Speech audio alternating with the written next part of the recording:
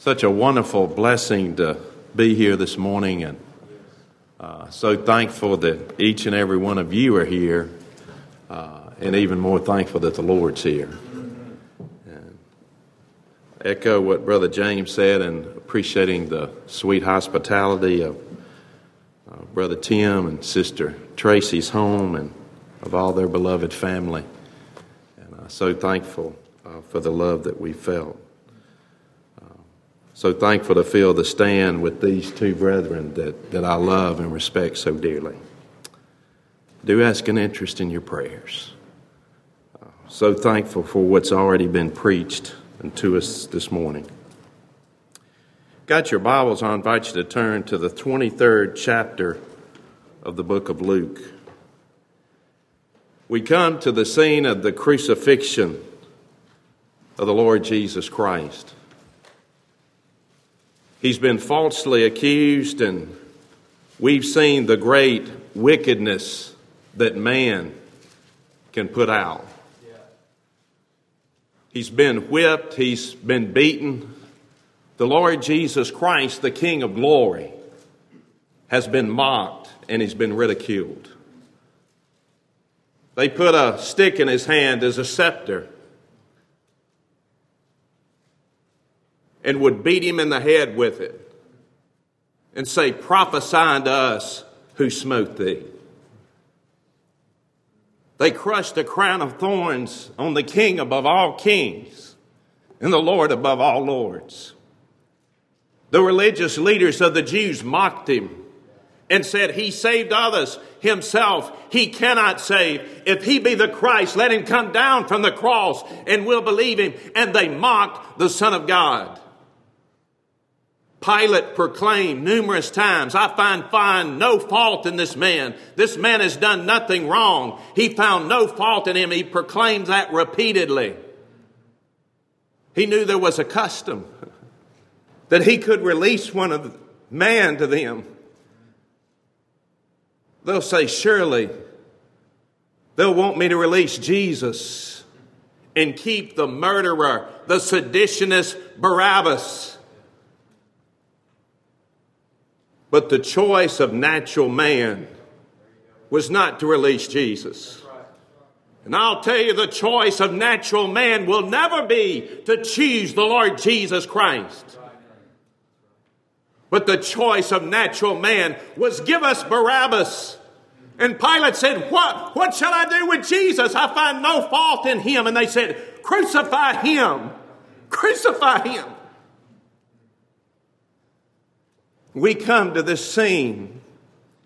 Luke chapter 23 and verse 39, it said, "And one of the malefactors which were hanged railed on him, saying, If thou be Christ, save thyself and us. But the other answering rebuked him, saying, Does not thou fear God, seeing that thou art in the same condemnation?" We see one thief not only fearing the Lord, but rebuking someone who was not, and rebuking someone who was mocking the Son of God.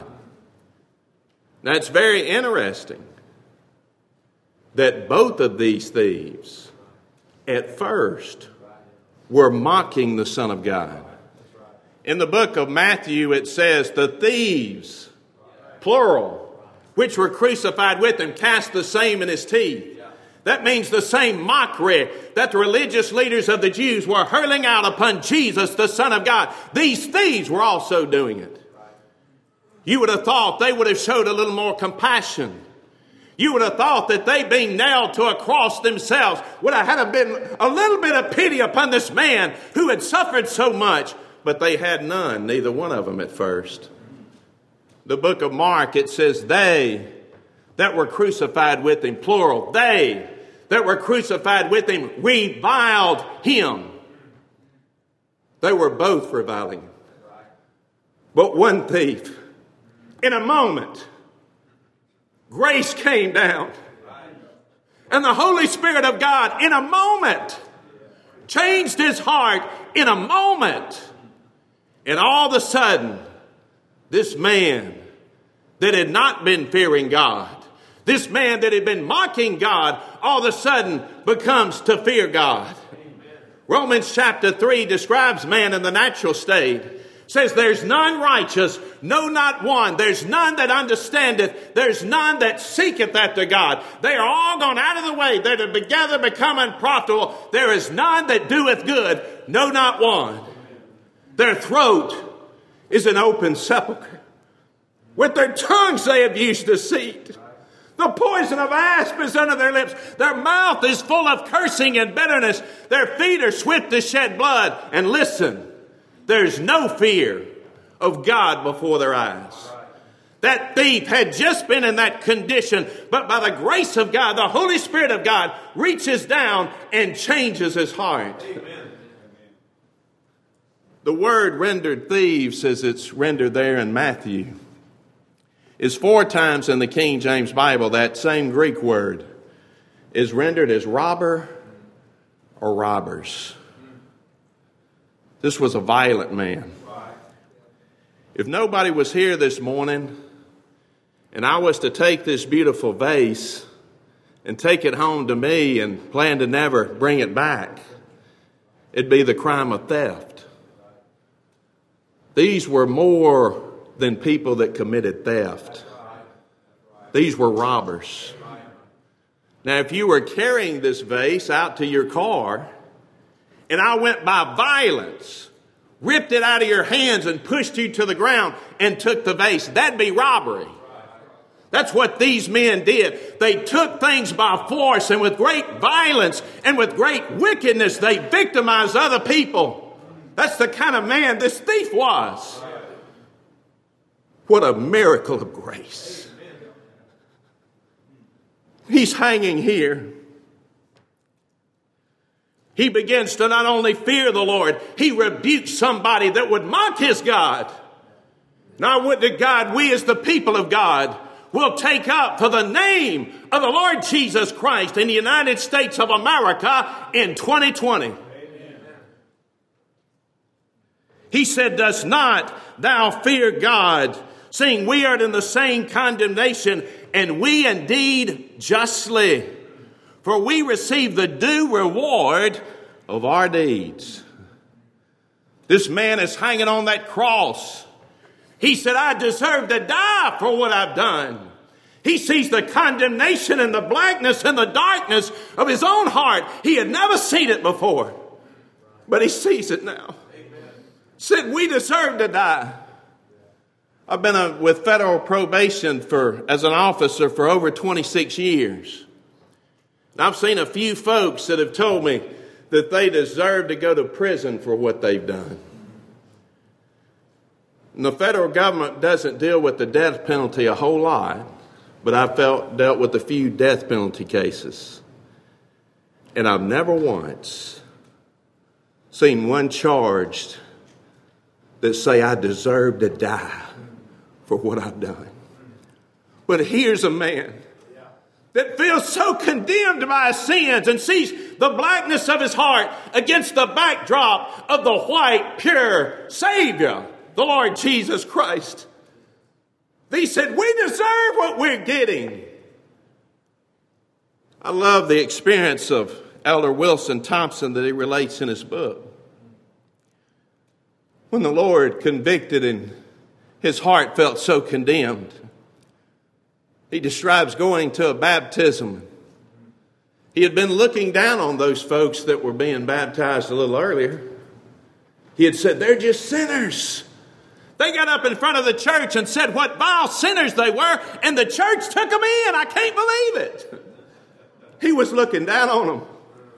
But I'll tell you, when he was born again by the Holy Spirit of God, when he saw the grace of God in a real and a precious way, and his heart felt condemned, and he felt the condemnation of his own sin, he went from feeling like he was the highest there to feeling like he was the lowest there. Amen. He said, I felt such condemnation. I couldn't be with those great people of God that were being baptized. He said, I ran off into the woods to try to get some reprieve. But it seemed like even there, even the chirping of the birds cried out in condemnation against me. Set not the heart cry of every little born-again child of God that's been made to feel the condemnation and the blackness and the darkness of our own sin. He said, but this man has done nothing amiss. He begins to see himself as a great, condemned, ruined sinner. But he begins to see Jesus as perfect and holy and sinless. Something he had not seen before. And he said unto Jesus, Lord, remember me when thou comest into thy kingdom. Lord, remember me when thou comest into thy kingdom. Look at what the Lord blessed this thief to see. He saw Jesus as Lord. He saw Jesus as King. Flesh and blood didn't reveal it to him. What changed this man on the cross of Calvary? Is there any evidence some preacher preached the gospel to him? No evidence of that at all. Any evidence that he walked down a church aisle and presented himself before the church? No, his hands were nailed to a cross and his feet were nailed there. Did he go somewhere and get baptized? No, he was unable. All the things that a works-based system of religion would say that this man had to do in order for somebody to be born again, this man did none of that. But I'll tell you, God Almighty in His love and in His grace and in His mercy reached down and changed the heart of this thief in a moment, and he'd never be the same again. Amen. So it is with us. Happened the same way. Jesus told Nicodemus, the wind bloweth where it listeth, thou can hearest the sound thereof, but canst not tell from whence it cometh or whither it goeth. So is most folks. So is everyone that's born of the Spirit. He saw Jesus as Lord. He saw Jesus as King.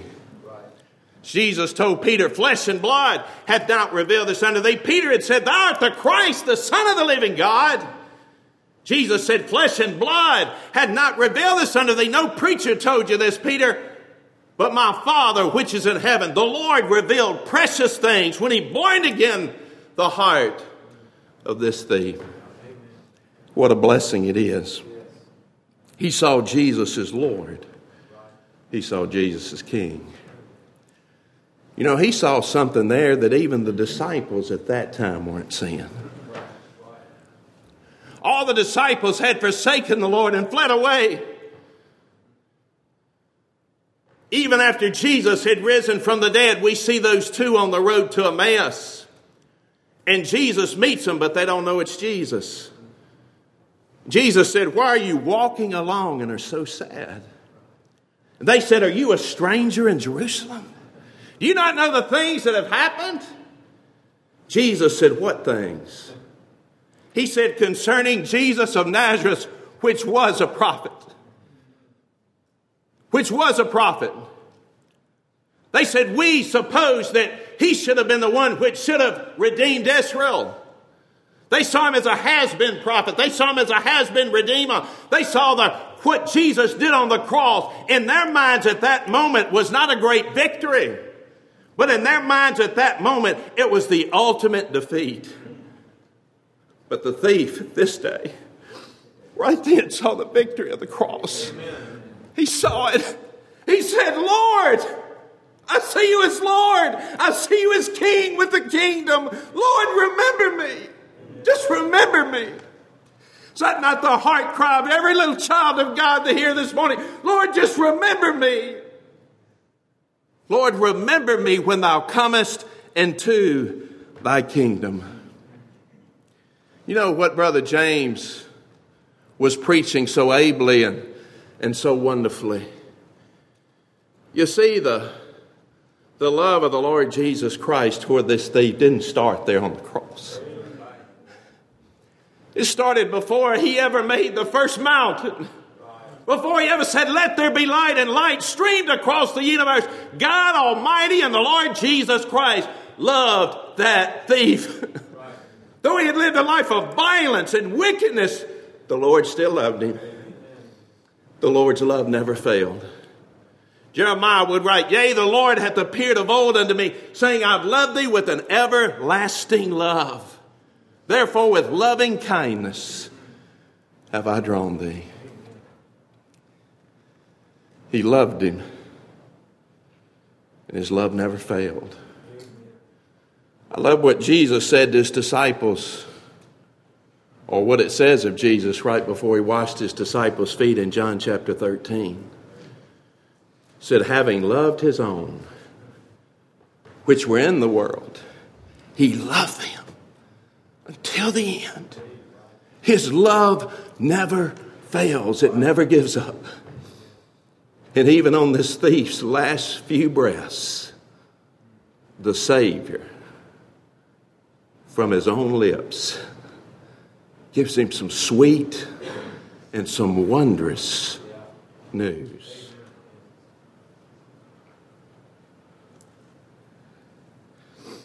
You know, it said a couple of times that the thieves which were crucified with him.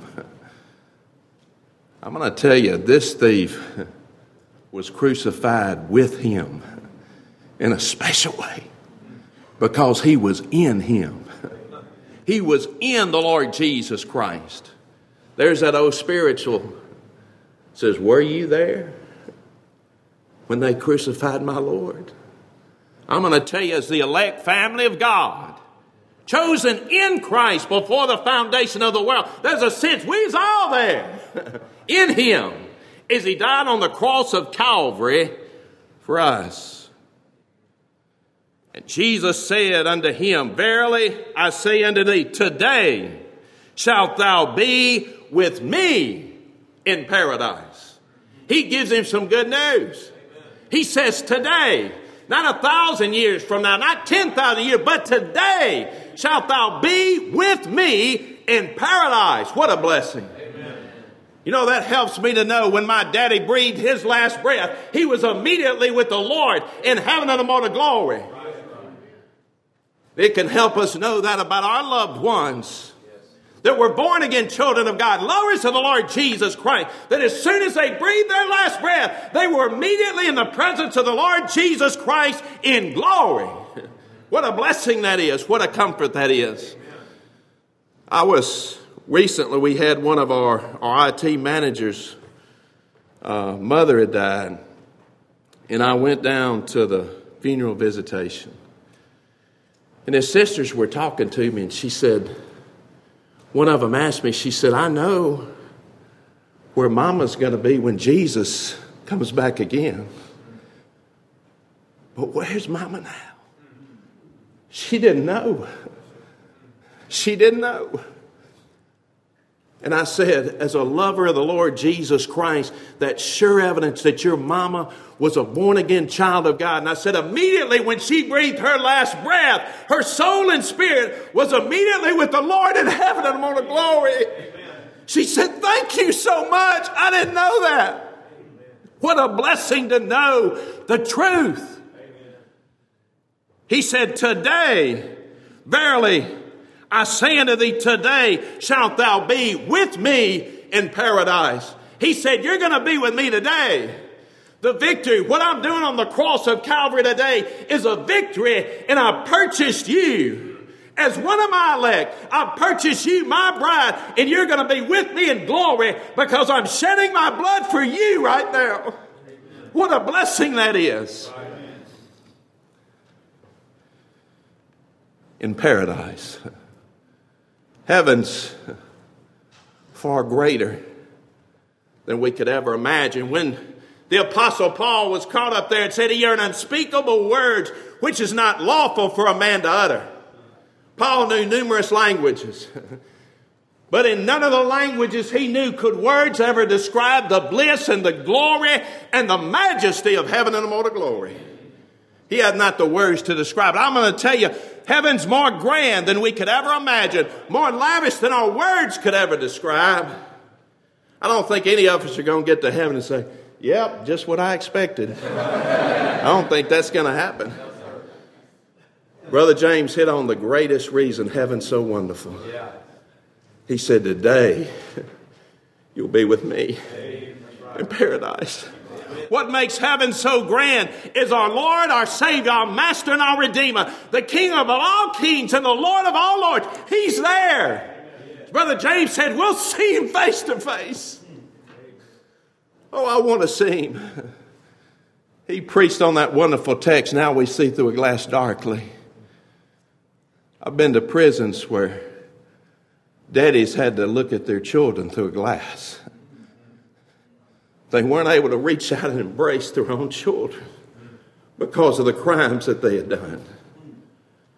Don't we yearn to reach out and embrace our Savior face to face when the glass is gone? And there's our Lord, our Savior, our Master, and our Redeemer. And we can feel his arms of grace wrapped around us in a special way, far greater than we've ever been able to feel him here. And what a blessing it is to feel him here. What a blessing that in the church of the Lord Jesus Christ, heaven comes down, our souls to greet, and glory crowns the mercy seat. We sing, blessed assurance, Jesus is mine. Oh, what a foretaste of glory divine. I'll tell you, I need as much of heaven here on this earth as I can get. And we get that in the precious church of the Lord Jesus Christ. But I'll tell you, I look forward to that day. When I'm with Jesus face to face, I look forward to that day when it'll be the day that today Jesus says, thou shalt be with me in paradise. I love it when Stephen, on that day, he had preached so faithfully. And they were throwing stones at him. But he had the love of the Lord Jesus Christ so welled up in his heart that he followed the example of what Jesus did on the cross. As those men were reviling him and mocking him and had beaten him so mercilessly. And Jesus said, Father, forgive them, for they know not what they do. Stephen echoed that at his death. He looks up.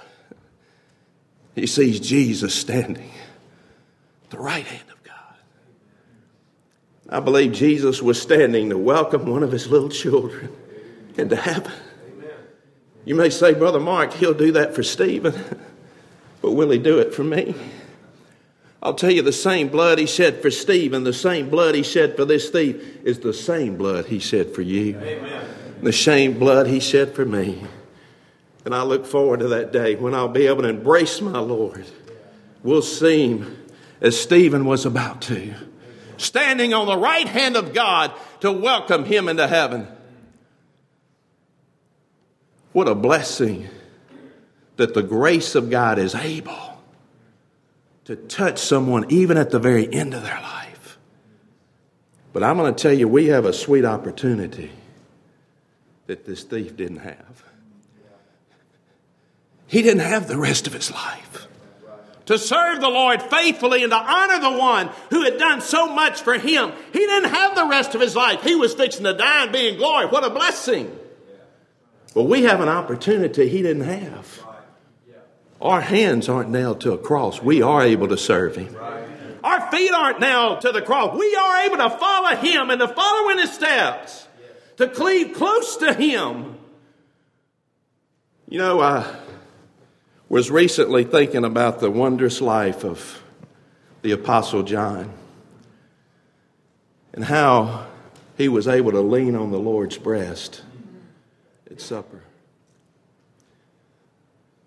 He was able to do that, one, because the Lord loved him and the Lord had bestowed grace upon him. But there's another reason John was able to lean on the Lord's breast at supper. He was right by him. He was sitting right next to the Lord. So all he had to do was lean back. And he was on the Lord's breast. I'll tell you, little child of God, that's where I want to be. Right next to the Lord, leaning on his breast. May we follow him closely every day of our life. Not follow afar off, but follow close to him. The psalmist would say, Lord, I'm going to follow hard after thee. That literally means stick to him like glue.